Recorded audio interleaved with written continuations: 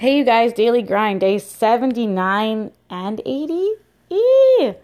So I could just tell you guys, oh yeah, it's day 79, and we'd pretend like there wasn't 2 days in between me posting, but there totally was.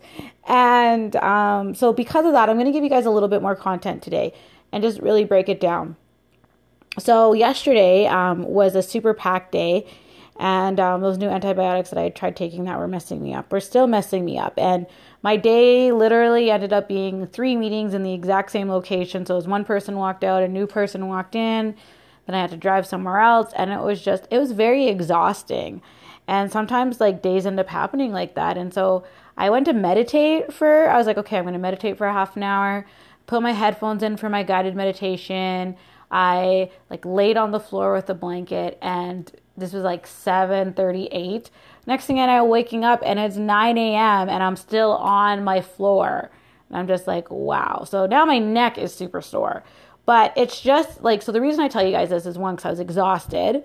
And two, it's really easy for your schedule to not necessarily conflict, but get really tight, really hectic, really busy.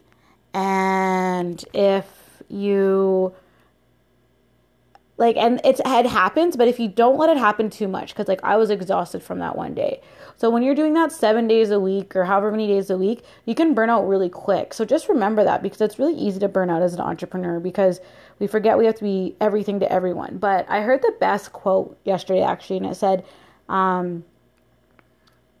it was you don't have to be it literally was you don't have to be everything to everyone, but you can be honor to everyone. And I was and the person said, that probably wasn't said exactly like that, but essentially you might not always be able to keep your word, but you can always keep your integrity by letting someone know you can't keep your word.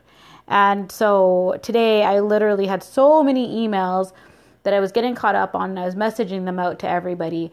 And I just said sorry, I got a lot of emails because I did from not being in front of my computer for a day and a half, and messages, and just letting them know I apologize I didn't get to you sooner. Just sometimes things happen, and that's it. And if someone can't respect that, then you have to wonder sometimes if you want to do business with them, because nothing was truly emergency. Honestly, my phone didn't ring once until when I woke up. So I always feel if someone picks up the phone and calls you, then it's actually important.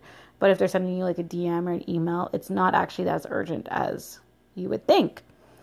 So that's my first lesson. And then my second lesson is just to really watch your emotional state as an entrepreneur. Sometimes we can work ourselves into an early grave and think our interactions with someone's going to be so horrible or so stressful.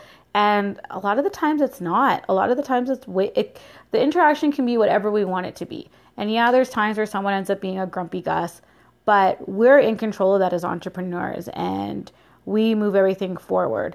So just go in with the best intentions, and it's okay to get disappointed every once in a while. Let's say you go in with this intention, this is going to be the best deal of my life, or this is going to be the love of my life, whatever it is, and they don't perform. Know that you went in with your best effort, and you can't control what they did. But as long as you give your best effort every time, it's going to come around tenfold.